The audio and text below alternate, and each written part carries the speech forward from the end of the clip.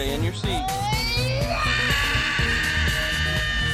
How did this come together in terms of how did you approach Rumsfeld and how did you gain access to all of these memos? I read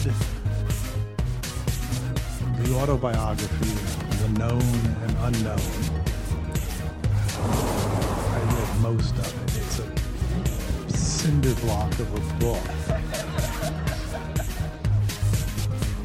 Donald Rumsfeld had also put up a website in conjunction with the book where he had made available many of these memos. And the memos fascinated me. Memos are fascinating. Tonight, Providence has made another list, but this one isn't worth bragging about. Capital City has just been ranked as one of the top 100. Mr. Dunphy, do you have a friend called Drugs? Drugs Delaney? How many individuals named Drugs could you possibly associate with? How many individuals named Drugs could I possibly associate with? Well, let's see. There's Drugs McDougal, Drugs Peppertone, Drugs Buddy Butt Bear, Drugs Chrysanthemum, Drugs the Skinny Legend, Drugs Flatiron, Drugs the Boingo, Drugs Larson, Drugs Lawson, Drugs Ass Puppy, and, of course, Drugs the Fuck. Welcome back to another episode of the Humor and the Abject podcast, you oil-guzzling, war-profiteering screedlers. This is Stefan Lee, the podcast studio manager. It's Gemini season, my good bitch. And you know what that means. An evil twin coming along and casting me in a morality play. But we don't have time right now to discuss the finer points of theater, let alone duplicity. No. Because we've got a galloping and gallivanting new episode for you this week. Artist Shada Soleimani was in New York City, all the way from Providence, Rock City, for her new exhibition at the Q Foundation. It's called Medium of Exchange. And it's gonna knock your fucking slippers out of your roommate's room. Get a clue, you fucking swine. Oh, and while you're at it, go support Humor and the Abject on Drip. Or else. Let's turn it over to your host, Sean J. Patrick Carney.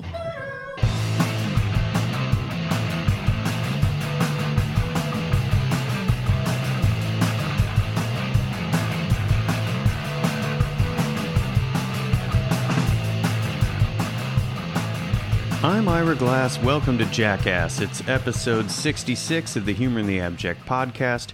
I'm your host, Sean J. Patrick Carney. Thanks for joining us this week. If this is your first Humor in the Abject rodeo, welcome. Every week I talk with artists, comedians, writers, filmmakers, musicians, all kinds of people that I think are making important work, most of whom also happen to be funny as all hell. If you are a returning listener, you already know the drill.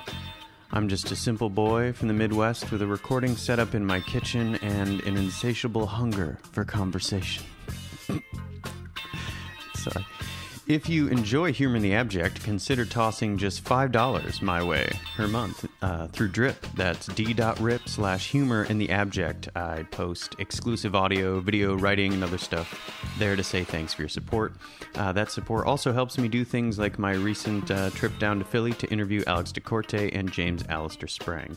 And hey, here's a fun thing. On Friday, June 22nd at 7 p.m., I'll be performing at Amos Eno Gallery at 56 Bogart in Bushwick. I think that's how you... Amos Eno? I think that's how you say it. I don't know. It's a night called Into the Weeds, organized by my pal Ari Richter, and I am geeked at the lineup. It features friends of the pod, Lorelei Ramirez and Stephen Marco, friend in general, Allison Brainerd, plus Rachel Dry and Jude Dry. It is part of the programming for a solo exhibition by Jose Ricardo Presman called What Happens When You Die and When You're Born. Now, this week on the podcast, I've got artist and activist Shada Soleimani. Right now, you can see her solo exhibition Medium of Exchange at the Q Foundation in Manhattan. It's up through July 14th. I highly recommend it. Shada's work is photo-based, but she incorporates heavy research. There's sculpture and installation, kind of a performative vibe, and this darkly comical look at the relationship between oil production and the West's perpetual war economy. So thanks again for tuning in and for your support. Here's my conversation with Shada Soleimani.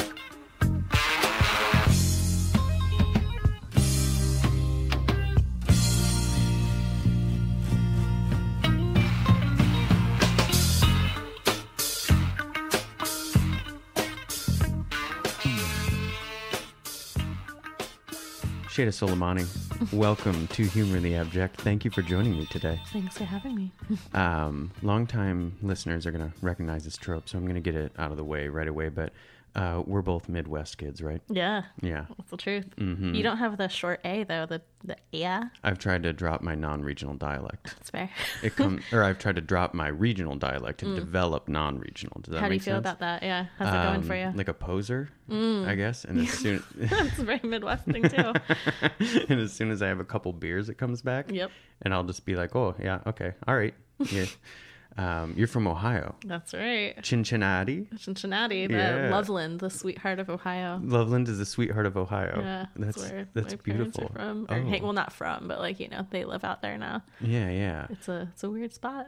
I understand that some congratulations are in order because you've officially accepted a new teaching position. Is that true? I have, yeah. What are you teaching? Where are you teaching? I'm going to be the head of the photo program at Brandeis University. Nice. There's also no one else in the photo program, so I'm kind of the only person in the You're program. your own boss. It's kind of great. That's yeah, cool. It's pretty rad. I'm stoked. And everyone there is like really nice to me, which has like never happened in academia before. Like academia is just disgusting. And everyone's like, I mean, they're not much older. They're like in their late 40s, maybe early 50s. Yeah. But they're all just like so psyched about like, even if I feel like if I even gave them a bad idea, they'd be like, wow, that's like so exciting. And I love it. It's like nice to have enthusiastic people. And they don't talk about, like, oh, you're our diversity hire. Oh, which, like, my that God. has been like such a thing. No. Oh, yeah. Said to you? Well, yeah. When my previous position, I was hired as the diversity initiative. So Woo! it's, That's exciting. it's been fun. So yeah, It's cool Brandeis that, is great. the boomers, they just they straight shooters. Oh, they yeah. just like to put it out there, let you know Oh, yeah. exactly what they You're like, think. we know that we're white, but I definitely we're want to talk about trying. your art today, but because of this new position, and because I think when you and I met was at like the New York Art Book Fair Yeah. when I was tabling, and you came up and said hi because we had some mutuals through. We had Sarah Greenberger. Yeah, book. and you knew Cranbrook people That's right. and stuff like that, and you were teaching at RISD at Correct. that time. So what was the first experience that you had teaching, and what's the kind of like narrative art? Because you're pretty young and you're running a photo program. Yeah. So what's the like when did you start teaching, and what is that story? It's funny. So Cranbrook doesn't have like undergrad, so I never Right. taught. I mean, I took a year off before grad school, and I taught like elementary school kids, and I taught adjunct at a community college. And I was like, I think I like teaching, but I don't know. I'm going to go to grad school. Went to grad school, and right out of grad school, I got the job at RISD as part of what they were looking for diversity initiatives at schools. And I was like, you know what? Like, fuck it. Like, at least I'm applicable for fucking something. Like, I'll try. Never thought I'd get it. Got the gig, moved out from Detroit straight to Rhode Island, and I was freaking out like off the bat because I was like, all right, I've never taught before. Like, these are like 18-year-old kids, like straight out of like, being either in the burbs or like being with their like Trustafari parents who like shape and condition them. And I was like, what the fuck do I do? Did you think Like, they're going to eat you alive? yeah, I mean, I was terrified. The first day I taught a foundations class, I was trying to be like the cool professor, so I wore like a blazer with a Wu-Tang shirt underneath it. And wow. I'd never heard of Wu-Tang before, and it broke my little heart. Really? Yeah. I thought you were going to say you wore a wig. I was like, just to fucking throw them off. That would be and great. Just show up with a weird haircut. Yeah, I mean, What were you teaching at RISD? So as the diversity initiative, I taught in the foundations department, the photo department, the sculpture department. I've taught in like almost every single department at that school because they kind of Okay. plugged me in where they needed me. All right. But the great part of the job was that I got to design all my own classes and curriculum. So all of my first foundations design class was design of stereotype and prejudices, and trying to like get these kids to like leave the academic bubble, which most of academia never does. You're like on campus all the time and like notice things around them and like have like interventions Yeah. or whatever in spaces. And pretty off the bat, like, I was terrified my first day teaching. I thought they would, like, totally notice that I was, like, young and wouldn't know what to do with it. And I realized that they were just, like, really excited about it, because I think most of the other professors that they deal with are, you know, a little bit older, and, like, they don't have a dialogue with, like, Instagram, which for, you know, a lot of my students is, like, really important. Sure. And they were like, okay, like, we can, like, just talk to you about stuff. It was, like, kind of weird, because it was like, okay, I'm not your friend, but I also don't believe in hierarchy in teaching, and, like, I don't like people calling me professor or anything. Prof. So, yeah. Ooh. Rough. Teach. That's cool. I got apples. They brought me apples as a joke really? from my last day. Oh, that's nice. It was sweet. But yeah, I mean, how long were you at RISD? I was 3 years. This is my third year. I just finished my last class ever, like 2 weeks ago. Yeah.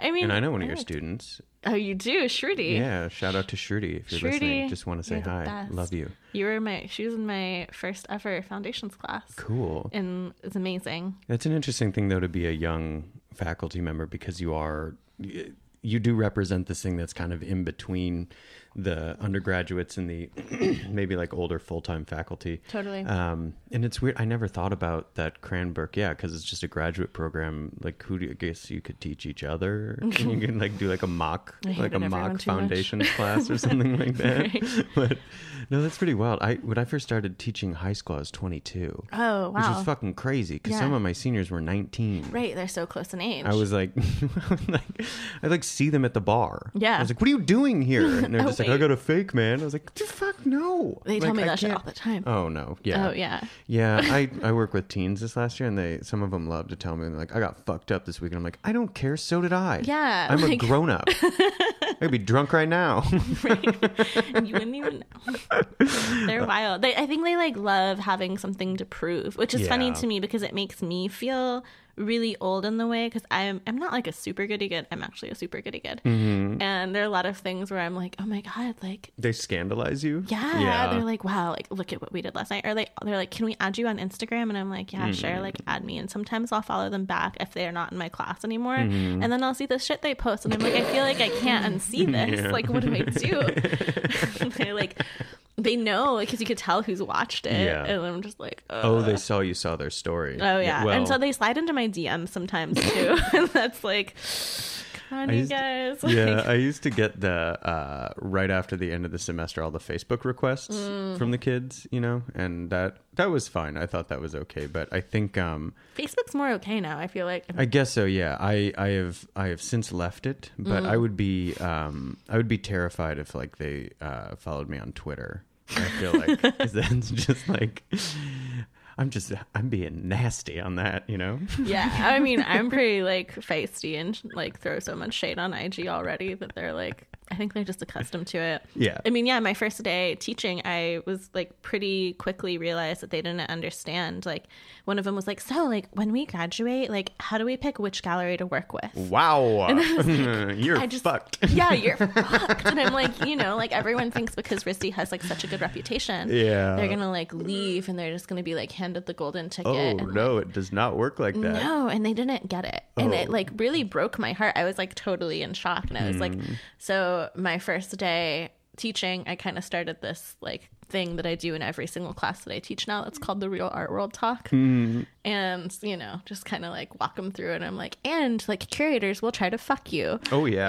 And the like, studio visit. Yeah, the studio visit. And like, they're like, no, like that doesn't happen. I'm like, yes, in fact, it does.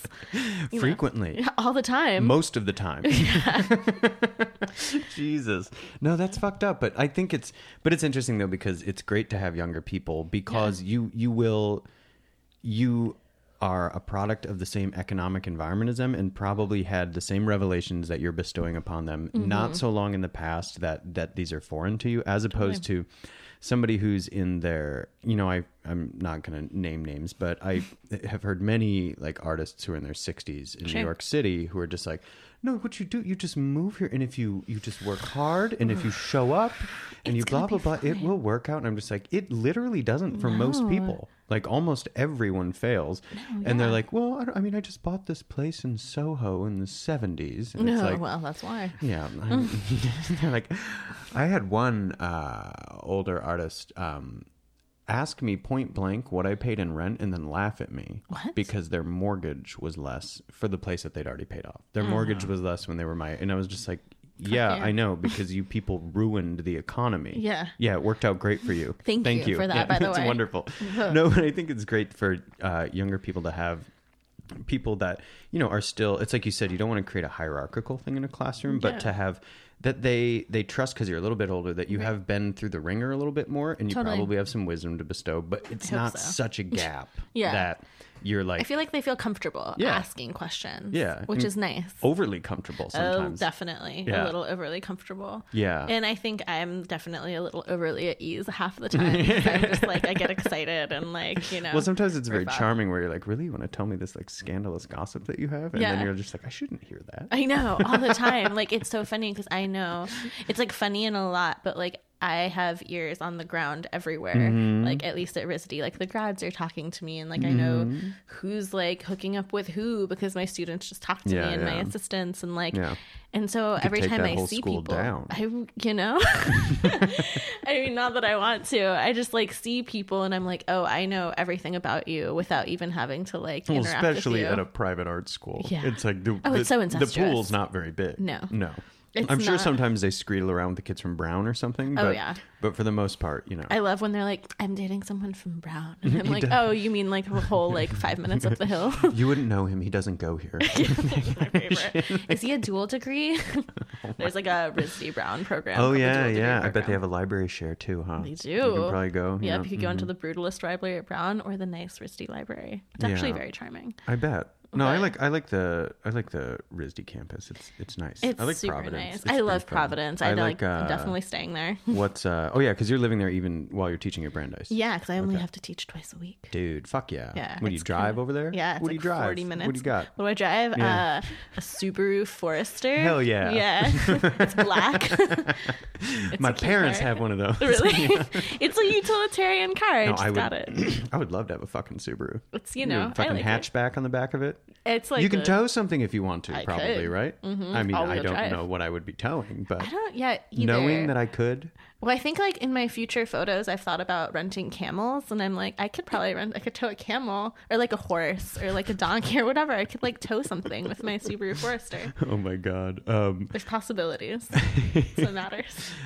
So this isn't meant to be a leading question at all, but because I know that people have different perspectives on this, but is teaching, is that like part of your art practice, or do you compartmentalize them? Because I know people have really different approaches, and some people are like, no, I'm a very different person in the classroom. Like obviously my politics are similar, but no, it is not part of my creative practice. And then some people are like, and some people are a little too far down the rabbit hole, and they're like, teaching is my sculpture. And I'm like, stop explaining this, kids.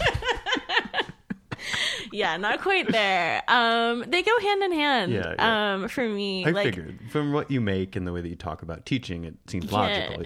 Yeah. Like, I hate like most of academia. I hate because of administration, and so that's like I fucking like get feisty with. Like I'll push people's buttons in admin, and that kind of is how I see like my work. Is like I try to push people's buttons. Like, do you ever tell the kids that the only reason their tuition costs that much is because of the administrators?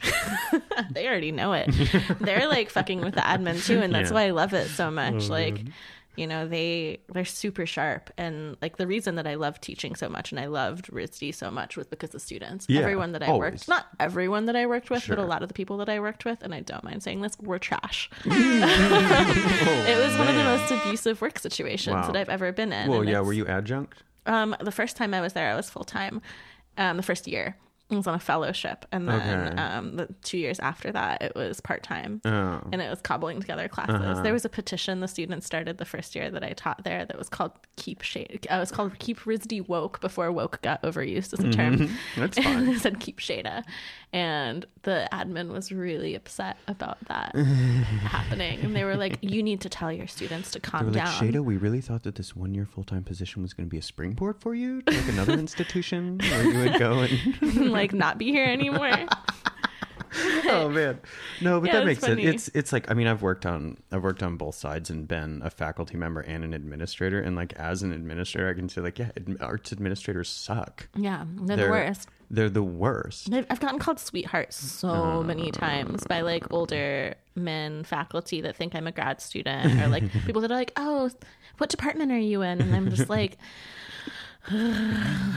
okay. I used to do admin at New York University, and they take, because it's a big college. Sure. They take the administrative jobs very seriously, and they like had this thing called the administrators luncheon, where all the administrators from the Steinhardt school, is that the school that I was in? Yeah, Steinhardt is the one that has the art department in it. Yeah. But Steinhardt, weirdly, because of some like dean drama years before, Steinhardt is not the school that has photography and film. That's Tisch. That's Tisch, yeah. So like, because these two deans didn't like each other, the art department like seceded from Tisch or some bullshit, and is like now part of the same school that has like sports medicine and like physical therapy, and then like administrative, like medical administration or so. Just like weird. It makes no sense. So I was at these administrator luncheons, and I was like the rep from the art department, and we would all sit around and they would like announce different things, and there would be a raffle and all this stuff, and I kept live tweeting them with the hashtag administrators luncheon. And when I came back from like the second one that I went to, my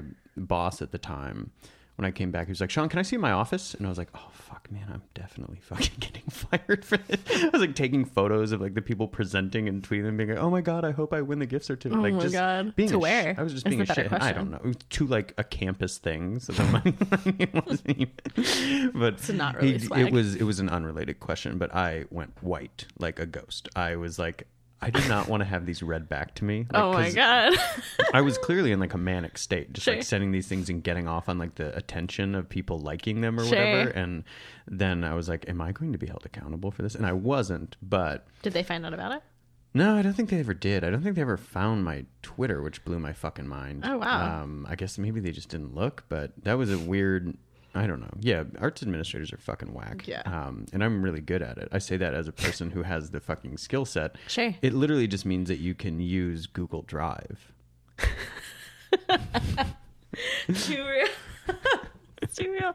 Well, a lot of people are very proud of themselves. Well, they for can't using... use Adobe Creative Suite. They can't fucking design anything to save their lives. No. They cannot They spell. make the worst fucking posters. Yeah, they can't spell. No. They can't do a lot of things, but they They can know organize for you. they know how to download a Google spreadsheet and open it in Excel. They've got the power. Yeah, they understand the formulas and things like that. So, but That's what it takes. I feel like we're getting a little off track here. Yeah, I want to talk to teaching- you about. I mean, yeah, it goes hand in hand for me. They give me energy, Yeah. and I take that energy and I put it into my work. And Well- half the time, like my studio assistants are all previous students, and like they know me Yeah. really well now. So like I'll have an idea, and they'll be like, "Shada, that's a bad idea."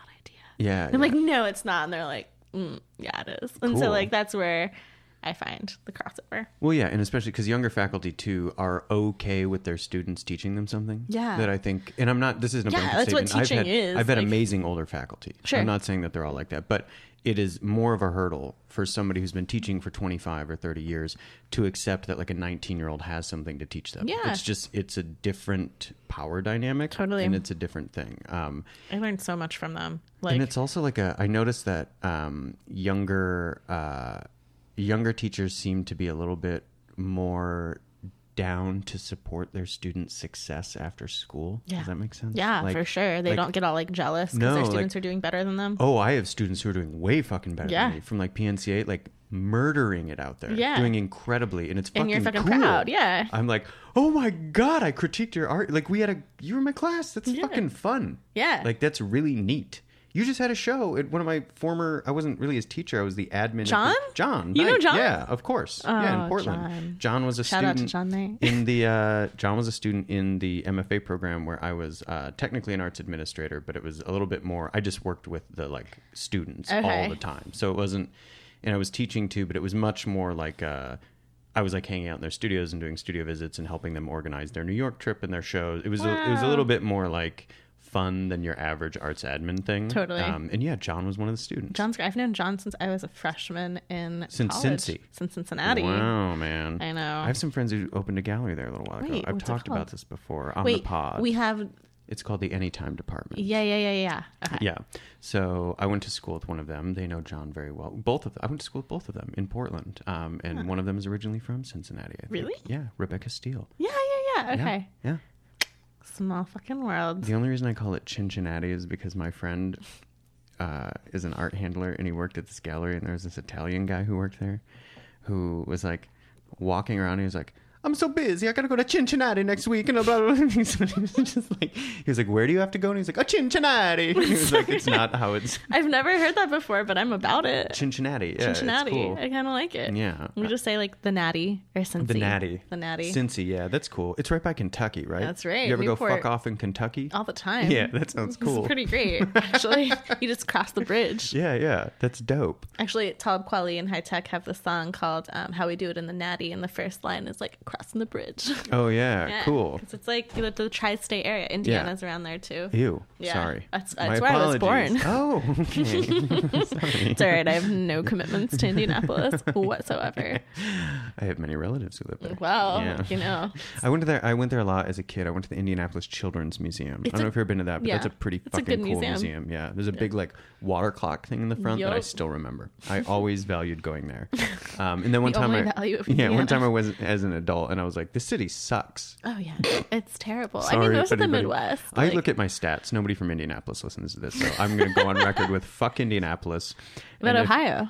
I mean, fuck Ohio because I'm from Michigan, but not really. I mean, I love Michigan. I have a 'cause lot of spent friends. so much time Well, there. because you want lakes and we got them. Yeah, that's true. Yeah, not a They're landlocked. kind of like fucking- oceans. They're huge. They're There are giant. shipwrecks in them. Yeah, it's wild. I had no idea. Flat earthers are trying to use them as like an argument for like why the earth is flat. I like actually thought flat earthers were a joke, and then like No. a few like I think it was like a month ago or so. Oh, it's a very real thing. It's like someone was like, "No, Shada, like this is for real," and I was like, Yeah. "No, they like, have conferences and stuff. it's so wild." It's exciting. I mean, it is. It's kind of a new frontier, right? Yeah, it's like a new old frontier. the thing that I don't like about it is a lot of it is also linked to like this biblical literalism and like other and very very like many other conspiracy things. Just for some reason, the Earth being flat also means Jews are bad. Oh, Don't really? know. They go hand in hand? Yeah, they just never kinda, knew. it just sort of overlaps. Like most conspiracy theory stuff ends up there's some kind of like anti-Semitic undertone involved in it. Weirdly, I don't really know why, but Rough. it just sort of they go hand in hand. Yeah. You know. And so besides that, though, I mean, I am all about a group of fucking weirdos just being like, no, it's not round. I mean, why not? That's fun. Yeah. Like, good. Be Yeah. weird. Like let Totally. your freak flag fly.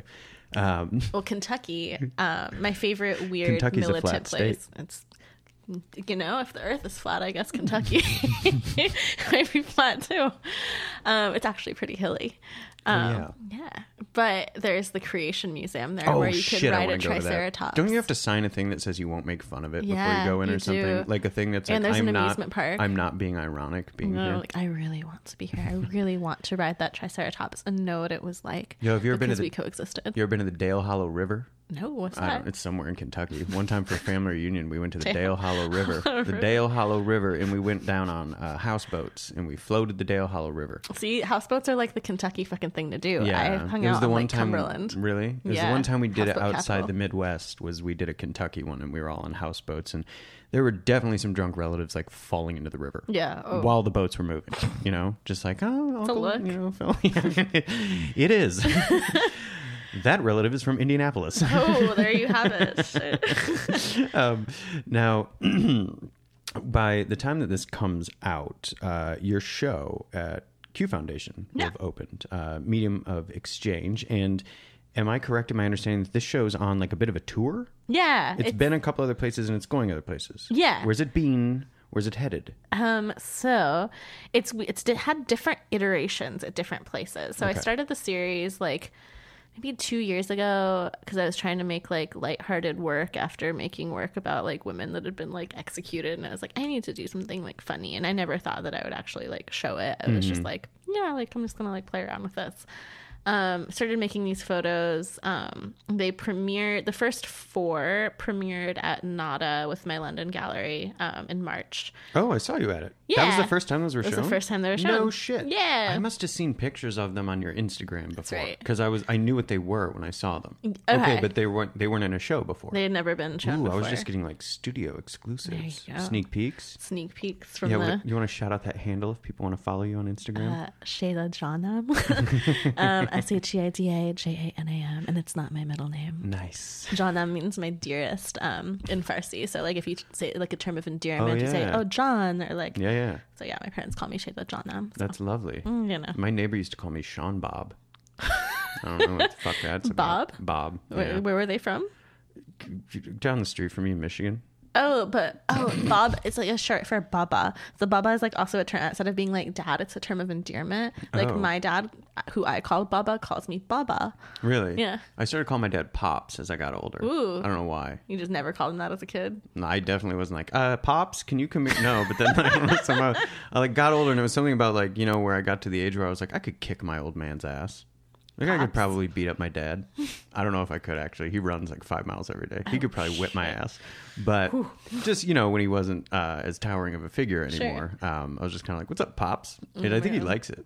He's like into it. Yeah, he signs like my birthday cards Pops now. Oh. Yeah. That's cute. This is unrelated to your show. I mean, you know, I like tangents. But wait, okay, so you showed it at NADA. I saw you there. Yeah, showed it at NADA. In your gallery from London. Remind me again. I'm sorry, you just said Dallas Santi. Okay. Yeah, so they showed the first 4. The series isn't done yet either. I imagine there's going to be like at least 24 photos. Or Will like it ever maybe be? 12 or 13. That's a great one. It's just going to be ever evolving. Is anything ever done?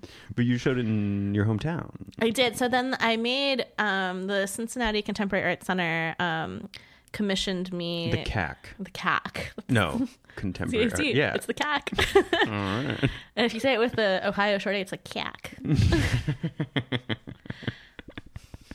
Okay. But they asked me, they saw my show in London the year before, which was the Images of the Executed Women, and Drew, the curator there, was like, have you ever thought about making film? And I was like, fuck no.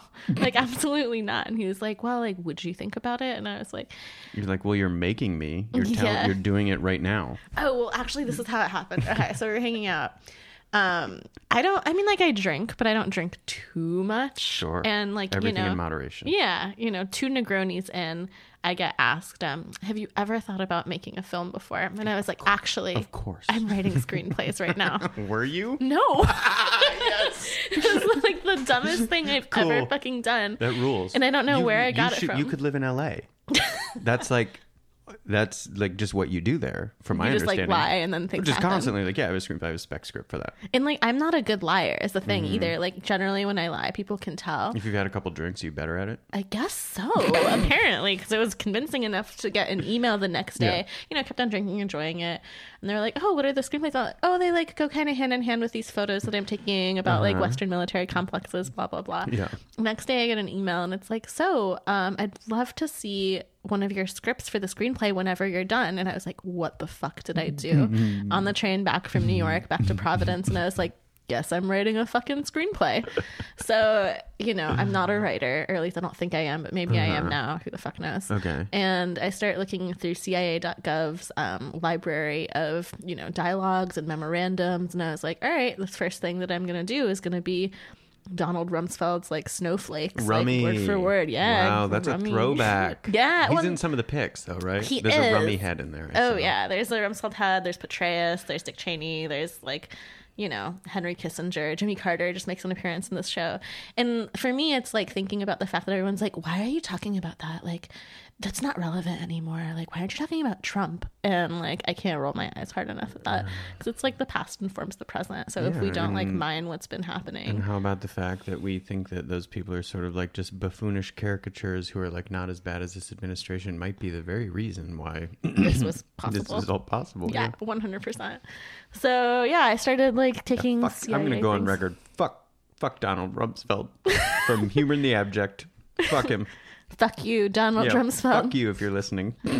We love you, but not really. But I really love your snowflakes. If you are listening, they made for really great content. So you pulled from those to make the scripts. Yeah. And what Tell me they're what the just rearranged. snowflakes are. The snowflakes Because are I read that in basically, an interview and I don't know what that is. Yeah, so he's complete idiot, nut job, by the way. But he did this thing where he would take shorthand notes of all the commands that he would give to people during the Iraqi invasion and leading up to the Iraqi invasion. And he thought that they were smart and witty. And he'd be like, "Dear George, this is what we have to do, in one sentence or less. Who leaked the war plans prior to the Iraq war? Thanks." And or he'll be like, "Oh, can someone check in on the memorandum budget for blah, blah, blah." And they'd just be little shorthand notes and they'd be stamped with a seal. And then he just had so many of them that he just kind of had to release them too. Because you're supposed to, when you're in that type of position, you have to make things public after, I think, 8 years. All right. And so they were made public, and I was like, these are all really funny and make no sense. So what if I rearrange them and supplement them with excerpts of the speech he gave when we were, planning to invade? So the first screenplay was just this all rearranged. Which country? Iraq. Okay. Yeah. There were a few in there. Yeah, you're right. I just want to make sure I'm following correctly. Yeah. So the 2003 Iraqi invasion. Yeah. And not the 93 one. No. Or was that 91? There's 92, 91 through 3, Desert Storm, you're in Iraq War 2. Operation Desert Storm. Wasn't it? It was Desert Shield first. It was. They were like, Look at you. We're just playing defense. Yeah. And then they were like, but we're moving from a shield to a storm. The storm is coming. Fucking losers. Yeah. God, military people are such fucking nerds. Oh, they're the worst. And all the military playing cards that I keep collecting that have the terminologies on them are so fascinating. Oh, I have a to Desert me. Storm one. Yeah, you have that one, the blue cards with I have one because this podcast that I really like called Street Fight Radio. It's out of Columbus, Ohio. Yeah, and they're great. I did a live episode with them once when they're here in New York, but. These two fellas, and they send out a zine if you back their Patreon, and they always send a sticker or something. And 1 month I got a playing card from Desert Storm, and I was just I they were selling these. Yeah, people send me shit now because they know that I look for it. And a friend of mine was like, "I found this whole deck of Desert Storm playing cards, and they have all these crazy names for the missiles. I'm gonna send them to you, and they're so wild." But yeah, so I wrote the screenplays. I thought that I could film them myself because I try to think that I could do everything, which I cannot. And I was like, I think I need to hire a cinematographer. So I did, and I started doing auditions and then making costumes, and it just kind of happened. So that's what happened in the end. Was that end of March 25th or 28th or whatever? Yeah. The film premiered. It's 34 minutes. It's a series of screenplays, and it's gonna keep going. It'll probably be longer. Is that in the show here in New York? It's not. It's not. It's not here in the show. Is there anywhere that people can see it, or is it no? It will be in New York soon. Okay, we'll keep that on. You don't need to. You don't need to release any information that isn't public yet, but that's good to know. Yeah, so people should keep an eye. out, keep an eye peeled. If anyone's in Atlanta until July 29th, the film is screening inside of a tent that was part of the exhibition. So after the film screened in Cincinnati in the end of March, and then April 12th my first museum show opened at the Atlanta Contemporary, and that's the most comprehensive exhibition of all this work. It has 14 of the large format photographs, 4 of the smaller photographs in this tent that the museum made for me. Was one of my photographs of the gross domestic product reports of all of the 14 OPEC countries spoiled by oil. Wow. So you go inside of this tent and you could watch the film screening on the inside of the tent. So if you're in Atlanta or you happen to go to Atlanta, you could go hang out at the Contemporary and watch the film there. Cool. That's good to know. I guess I logically, if I were, I would say that your work is photographic. Yes. In its way. I would assume that I would be able to shoot a movie too if I was good at I can photography, kind of use a camera. I don't know shit about cameras actually, honestly, but I was like, I think I know how to use this enough to move it around on a tripod and make it move and dolly tracking. Could not do it. My cinematographer was amazing, and he was also told me when I wrote my first screenplay, I just kind of wrote it in paragraph form, and he was like, this isn't a screenplay. No, you have to download Celtics, something the Boston basketball team. You can you can get like a template that you can just set up in like Word or whatever else you're using, and it'll just like do it for you, and it has the commands and stuff. But yeah, it has a very specific look, right? It does. Yeah. These are all things that I learned. They through seem the way process. longer than they really are. Yeah. Right? Yeah, I was like, wow, this just went from being 2 paragraphs to like 3 pages. How did that happen? And then adding in stage direction And now, shit. I'm no film director, but now about 3 minutes of screenplay page. That's about 3 minutes of That's correct. film, right? I learned that. Is that also about from my about a sports minute a page? Yeah. Yeah. Mm-hmm. Yeah. So that's what it was like, kind of nice being able to be like, okay, I think this is how long my movie is going to be. Yeah. I bet that's why they do it that way. People are smart. I bet there's some person who writes screenplays who's like really avant-garde and is like, actually, you can't tell how long mine are based on, even though I follow the format. That would be pretty cool. It'd be pretty rad. So you sort of alluded to them, but the works that are in the show, which are these big ass prints, right? Yes. They're big photo prints, are like 60 inches by tall 40. or something. Okay. Yeah. Shade size. Yeah, so that's like it's like a 4x6 for anybody who's listening who's seen a picture before, like a photograph. It's like a 4x6 photo, but it's 10 times that. Yes. I don't know how percentages work. That's like 1,000% bigger, right? Or is Yeah, it 100% it's like bigger? it could be. Is it 1,000? I don't It's know. definitely like more than a few. It's like third. exponential things, which my brain I stops think it's 1,000. working. It's probably 1,000%. It's probably 1,000%. And if that's wrong, I don't know. Challenge You're a nerd. us. Yeah. Come at me. Email me. I don't do numbers. Send me an email. Send me a Google Hangout request, and 4x6 to 40x60, 1,000 or 1. It's not 100. No, 'Cause 100 would be bigger 4x6. 100% would be 4. You're right. Yes. 100% bigger would be 8 it be by 12. See, that's where I don't understand how it works. They're big prints. Yeah, That's they're all I got fucking for huge. you. Yeah, they're big as shit. Yeah, they're person-sized. Yeah, they're gigantic. Yeah. They're 5 feet tall. Yes, there you Cool. go. 5 Okay, feet tall. yeah, that's the easy. visual. Do you know what they are in the metric? You know the numbers in the metric? No, I don't either. But so could you talk a little bit about the construction of those? Because they're these wild tableaus, and they look, upon first glance, very much looks like this is some crazy ass digital collage. Right. But they're actually, for lack of a better term, they're analog sets. Yes. That have printed elements in them, but you're documenting them, and it's like a space. It's a real space that exists. So what's in the pics? I mean, I know the answer, but for somebody who hasn't seen them. So yeah, it's funny. I mean, like, first things first, I fucking suck at any digital technology in Photoshop. I use the help tool, You which ever is like watch- still edit photos. Yeah, you ever watch YouTube tutorials by kids? I just like, I can't follow through. I'm too impatient. Yeah. And Well, they're usually like 9 minutes long, and it's like, Yeah. just fucking show just me show the me how command. the fuck to do this shit. So I really haven't learned that many commands. I know like a few shortcuts, but I really like the idea of them being super confusing and people not knowing what they're interacting with when they look at them and kind of thinking that they are digital. So I build these sets for the camera. They're pretty big. They're like kind of theater sets. They're like 8 feet tall, at least 8 to 10 feet tall by like 10 to 12 feet wide, and then like maybe 10 or 12 feet deep. They're made out of paper. Generally, I just like, they're really shitty. We're I tape talking photo to about the like wall. almost 1,000 cubic feet. Ooh, is that how many would go in there? I don't know. You said like 10 by 10 by 10. And I Yeah. think that's how you do that. I still see it. That's how bad I am at math. I really don't Which understand is how that works. 1,000 cubic feet is 1,000% more than 1 cubic foot. Just a little callback there Blowing my mind. to the math. Oh, now next time I'll look at one of my sets, I'll be like, this is 1,000. Like, what do you do with that? Can I fill it with something? Like, how do I?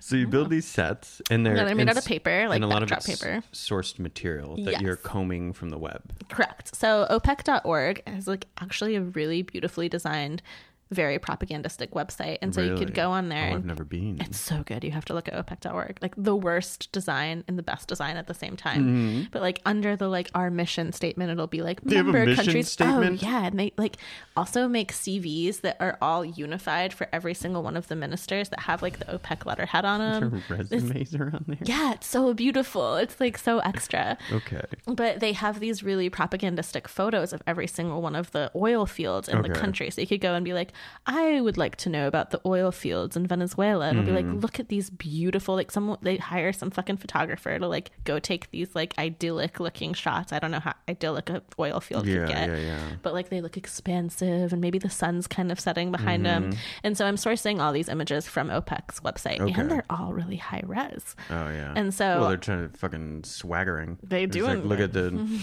I mean, oil money buys a lot of nice shit. That's for sure. Did you see the plane filled with the Osprey? What? Did you see the Bin Salman, Prince Bin No. Salman of Saudi Arabia, filled a whole British Airways jet with 80 of his Falcons Why? to transport them? Because he's really into falconry. Oil money buys you that shit. They also have the Can't most severe human rights violations. Wait, I'll show it to you. Couldn't the birds Fly. to the? Well, I guess they'd probably try to break free. Well, the thing with falconry is that they have sensory deprivation caps that they have put on so they can't see at all. And then when they're released, like when the cap is taken off, like their senses are supposed to be sharpened so they can hunt. It's like pretty abusive. Okay. But yeah. Oh my lord, they're just on the plane. Yeah, each one of them has their own personal handler. Oh. So like outside of Oh. OPEC being able to like Can you take photograph. them on a plane? Well, if you're the Prince I of guess, Saud and you yeah. could buy this jet out. Jesus. Yeah. So one of the photos in the show actually refers to that. Oh my God. But yeah, so where was I with that? You were talking about basically sourcing the images. Oh and yeah, all so these I like, high-res you know, find these images online, I print them out, and I build the set around them. So like, and I kind of build the set around like also the, you know, geological things that are around that. So if it's a desert scene, like in the Saudi image, the Kahwar oil field is the largest oil field in the world. And the image on the OPEC website is this like blue, like pipeline kind of going through these like, you know, desert dunes, and it looks really idyllic. And so I build out the rest of the set to kind of speak back to like what's happening in the photo. Yeah, yeah. And then I'll add props based off of like, you know, like There's food and stuff, right? yeah, Like so I look at like gross domestic product reports of every single one of these countries. Every single one of the 14 OPEC countries has agricultural trade that's severely harmed by the oil industry. Yeah. And, you know, also like kind of trying to think of these scenarios and scenes that like when I hear these situations, like I do the research for every single one of the countries and I'll find out like, you know, what era do I want to pull from or what do I want to use? Like when I was doing the Angola shoot, for example, like I built the whole set based off of the oil field that was pulled from the OPEC website. And then I was like, okay, who do I want to have in it? I always have the OPEC ministers of each one of the countries in it. But I've realized that I And don't. describe what you mean by in it for somebody who hasn't Oh, seen it. yeah. So I cast actresses and actors, but all queer identifying bodies to play the roles of these patriarchal ministers. Every single one of the OPEC countries, there's 14 of them. They each have someone like an OPEC minister or a Okay. minister of hydrocarbons or, Yeah. you know, oil or like something. And so you could find them on the OPEC website. Yeah, and for any art school people, this is sort of they're kind of like the provost. Yes, Yeah. they are. Yeah, that's good. That's a good analogy. You don't really know what they do, but they have a lot of money. have Getting a paid a lot. Well, yeah, OPEC, I guess I didn't say what OPEC is, but it's the Organization of Petroleum Exporting Countries. It Yeah. was established in 1962 at the Baghdad Conference, and it was after the Seven Sisters oil cartel kind of dissipated. Like OPEC kind of came into place, and it's a cartel in essence. Their main goal is to establish and maintain oil prices for the member countries. Yeah. Are they really doing it? Probably not. Absolutely not. Under the guise of it being kind of like it's about fairness and Yes. making sure that like the Everyone countries. gets Yeah, things. yeah, okay. But they all, you know, like it's like having 14 siblings that don't get along, and Yeah. like there's a lot of circle jerking, and every single one of these 14 countries has had some type of interference from a Western military complex in the past Wait, century. from like the United States? Never. You know, the British, not us. No, they did. The British don't mess with other people's stuff, do they? No. But because a lot of times it's like you have an actor or an actress, or you have a person wearing these kind of like grotesque masks. Of the OPEC member, and sometimes they're tussling with like a person from like the Western military industrial complex, Yeah. like Rummy or somebody else. Totally. So, like for Angola, for example, I was like, I know that I want Jose Combotelo in there, who is the OPEC minister of Angola. And his name is actually Portuguese because they were colonized by Portugal up until 1962, I believe. And in 1975, I learned that there was a United States-initiated coup d'etat in Angola. There were 4 factions: the MPLA, the FNLA, the 3. FNLA, UNITA, and MPLA. And 2 of these factions were kind of like Soviet like influenced and heavy, and the Okay. third one was kind of leaning towards Soviet rule. And at the time, Kissinger was, you know, the one that led the CIA initiative and the coup d'etat in Angola. And he did so because not only did we know that Angola had oil, but Angola has one of the largest reserves of diamonds. So when I hear that, like, my kind of mind puts together this scene where I'm like, okay, well, I want Henry Kissinger to be proposing to the OPEC minister of Angola with this like oversized diamond that's covered in oil. And what does it look like for like a femme Kissinger to be proposing to like, you know, this like queer black body? And how do we read, you know, that in general as far as like power dynamics and structures kind of come in? So that's like one of the photos. And then so I kind of build these scenes out. Like right now I want to do something with the United Arab Emirates and Qatar, because Qatar is hosting the World Cup and they've been sanctioned from the rest of the Middle East because of like that fake internet breach that Hezbollah started like a year ago. So no one's doing trade with them. And so they've started trying to like, you know, say besides having the World Cup that they have a lot going on. So they created this like booming dairy industry. Okay. But like dairy doesn't make sense in Qatar. There's like no green grass. So they're like importing all this shit and cows. And I really want to have... Maybe they put the cows on the soccer fields. Yeah, well, that's kind of what I'm thinking for the photo is like, okay, like soccer fields, AstroTurf in the fucking desert. So I want to have the image be the OPEC minister of Qatar, like on a soccer field, sitting on a soccer ball, milking a cow. I want to like rent a cow and get it into the set. And I want him to be milking the cow and the udders to be kind of like squirting milk in his face, like a cum shot.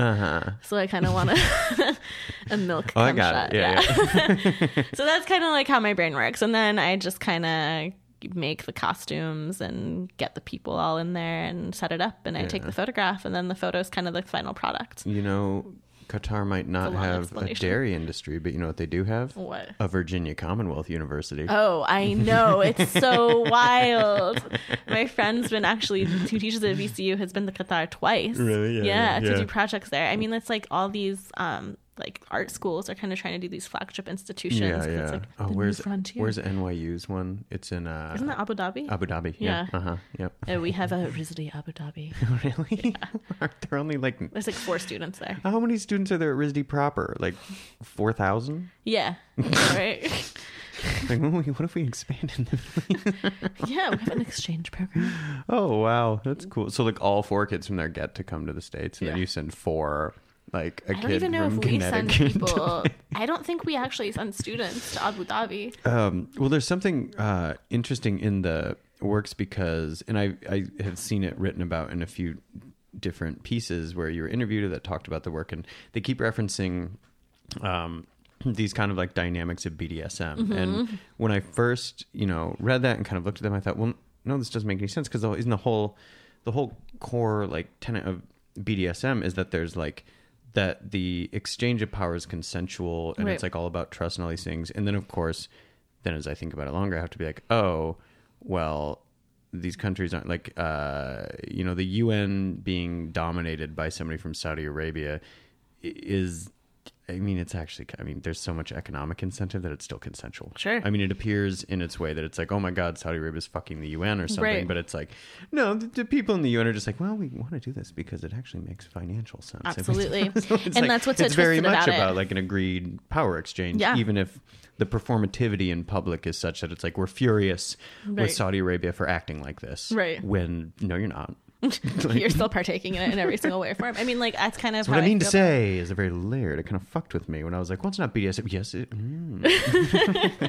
I'm glad. I mean, like, yeah, those are the nuances that I have a lot of fun with. I'm like, is it? Like, is it not? Like, what's right? And my dad's really funny because he's always challenging me about stuff. And he's like, Shayla, like, you need to think about this a little bit more. Like, I call you tonight and we talk about it. About your art? Yeah, all the time. Like, he always was like, I don't know if BDSM is the right reference. I think about it and I call you in a few hours. I'm going to do a little research on the computer he does first. always, and he's always like trying to like. I called him the other day, and he was like, "I saw the article in Hyperallergic. We need to sit down and talk a little bit more about how you feel about like the sanctions. I think you did an articulate job talking about it, but I think we need to talk a little bit more." Well, because your father is, and I don't think we haven't talked about this yet, but your father's no stranger to like political discourse. No, like your parents were both political refugees from Iran, right? Correct. Yeah. And my dad's so like still very like politically active and like relevant. He's not like a weird dad who's like, I don't understand your abstract painting. It's like, well, my like interest in these runs deep. So that's cool to have like a way to have him feel an investment. Like, I'm sure he's very proud to just be like, oh, my daughter is doing this, like, it's funny thing with like the same stuff, like what I tried to raise her with, and like, you know, explain, like, that's cool. It's funny. He sent me an email. You know, like, being Middle Eastern, like being Iranian, like parents are very demanding, and like, you know, growing up, like the biggest thing was like if my dad was proud of me, I was like, wow, like I did something right. And you know, like I can tell that he's been proud of me. But the other day he sent me this email between him and his like friend that's also Iranian that like teaches at Yale, and he was like, oh, like Madnutshare, like I saw an interview that Shada did, it seems like, you know, you instilled your politics in her. And he like sent me the reply that he sent back, and he was like, yes, Asghar, like I think she's finally finding her voice. Oh my god. I'm like, oh my god, like that means he's proud of me. Like it's so cute. That's really cool. And your mom was an artist, right? Like she was a artistic. Nurse. She's artistic. Yes, yeah, she's never actually like an artist. She was a nurse. Well, you can be an artist if you don't have a gallery. That's right. You could be an artist without having academic training. Yeah, who knew? But she was encouraging of that in you, right? Oh, yeah. absolutely. Yeah. Well, I mean, I was just kind of, I had like a fucking freak childhood. Like I wasn't allowed to have toys. I had to like make all my own toys. My mom made me like demented dolls, and like they were creepy. And like my dad's a scientist, and like, you know, my mom would try to rehabilitate birds, and they'd die, and so then we'd do dissections with them instead. And like my first toy was like microscope. I don't know, like all those things kind of played into it. Yeah. So yeah, my mom definitely, like she was a nurse. Like there was a while where she was working in a village hospital delivering babies, and a lot of them were stillborn, and like, you know, a lot of the moms like wouldn't even want them. They would just like want the bodies thrown away, and she would like preserve them in jars and like do paintings of them. She recently drew me a map of where she buried all the jars of the dead babies. Just in case. If I ever go to Iran, I can now follow this map and oh my god, have you dig them up. Has your mom been to the Mutter Museum? Oh my god, no, but my dad and I went. That place is so wild. I just went a little bit ago. It's so good. Well, the weird thing is I can't watch in a movie, I can't watch someone like administer a shot to someone in a movie. I can't fucking see it. I can't watch gore movies. I don't want to fucking see it. And weirdly, I was not. I mean, there were a couple things that I was like, "Ew, nasty," you know, or like, "Whoa, wow, creepy," or like this or that. But I was like fine at the Mutter Museum. Like curated, and it looks like a curio cabinet, so it almost looks like it's like a steampunk art piece. It's very fucking steampunk there. It's extremely steampunk there. It's woo. Did you know the lighting too? I've made this claim before, and I'm going to make it again. All sculpture is steampunk. That is my. Tell me why. It is. I don't know. It just seems like. I don't know. They're just like putting things together that don't need to go together. To like just think about what if things were different. And it's kind of like the premise of steampunk. I'll take it. I'll take that. That's what all sculpture is. All sculpture is steampunk. And speaking of Iran, and I you've talked about this a bunch, but you're probably not going to go there, right? For the foreseeable future. I am exiled. Right. I got my passport sent back to me with a big red X over my face. Wow. Yeah, it's pretty funny. I think I might make a zine out of it with all the death threats that I got. That's because of the art that you make. Yeah. These are people spreading false information about the government. Okay, these are people on the other side of the world who can't fucking handle that like a young woman is making like photos and showing them to a limited audience of art people. Yeah. And that's how they react. That is it's pretty funny though. Like hashtag at first male like, tears. So fragile. It was funny at first because like I started getting all of these like emails from people in Iran, and I thought like, you know, I was like, wow, people are like emailing me, like it's so exciting. And then it turned out like that I'm they a were famous artist. Yeah, like wow, people from my home country. And then like they were all like, and they're funny though. It's getting to the point where like I read them and like I just can't help but laugh. Yeah. Like one of the last ones that I got was this guy was like, oh, like if I see you, you know, if you ever come here, there's this thing ticket ticket mikonim, which is like we cut you apart piece by piece. Ticket ticket is like piece by piece, and like I was just reading that and I was like, wow, that's like so poetic, like cool. I mean, but on like a real level though, how do you doesn't fuck with you? Yeah, it does, absolutely. Okay, because I like if somebody says something mean to me on Twitter, I like. But yeah, I mean, how do you? Is it just that only amplifies to you the importance of like, well, clearly if this is upsetting these people, then this needs to be said. Yeah. I mean, like also I have the positionality that I can. Yeah. In Iran, if people wanted to, like Atena Farghadani in 2014 made an illustration of politicians with goat heads. Mm-hmm. And that was enough to get her arrested because the drawing had Ahmadinejad represented as a goat. Like, but he was still wearing a suit. He was a very well-dressed goat. Does he not know that goat means greatest of all time? I mean, come on, dude. And so she got arrested for that. And like, it's not uncommon. I mean, like the Ministry of Intelligence is constantly trolling people's Facebooks to make sure they're not like insulting Muhammad, you know? So I am in a place like, yes, it means I'll never be able to like visit my home country and like go to the only place that I could speak my language besides like LA. But that's a risk that I'm willing to take because, you know, like that would be putting my personal like wants and needs before things that I think are like important. And I really love making people angry when it comes to that stuff. Like I like being like feisty. It seems like you're pissing off the right people. I want to piss people off. Yeah. Like I feel like if my work is like complacent and people are just like, even here, like if people are like my recent piece that's in the show that opens tomorrow, there's a Jimmy Carter reference in there. And I think Jimmy Carter is like the darling of the liberals. People are like, oh, like Carter was so nice. And I'm like, you know what? Like no one's fucking safe. Like I just kind of want to go after like anyone and everyone that I can. Yeah.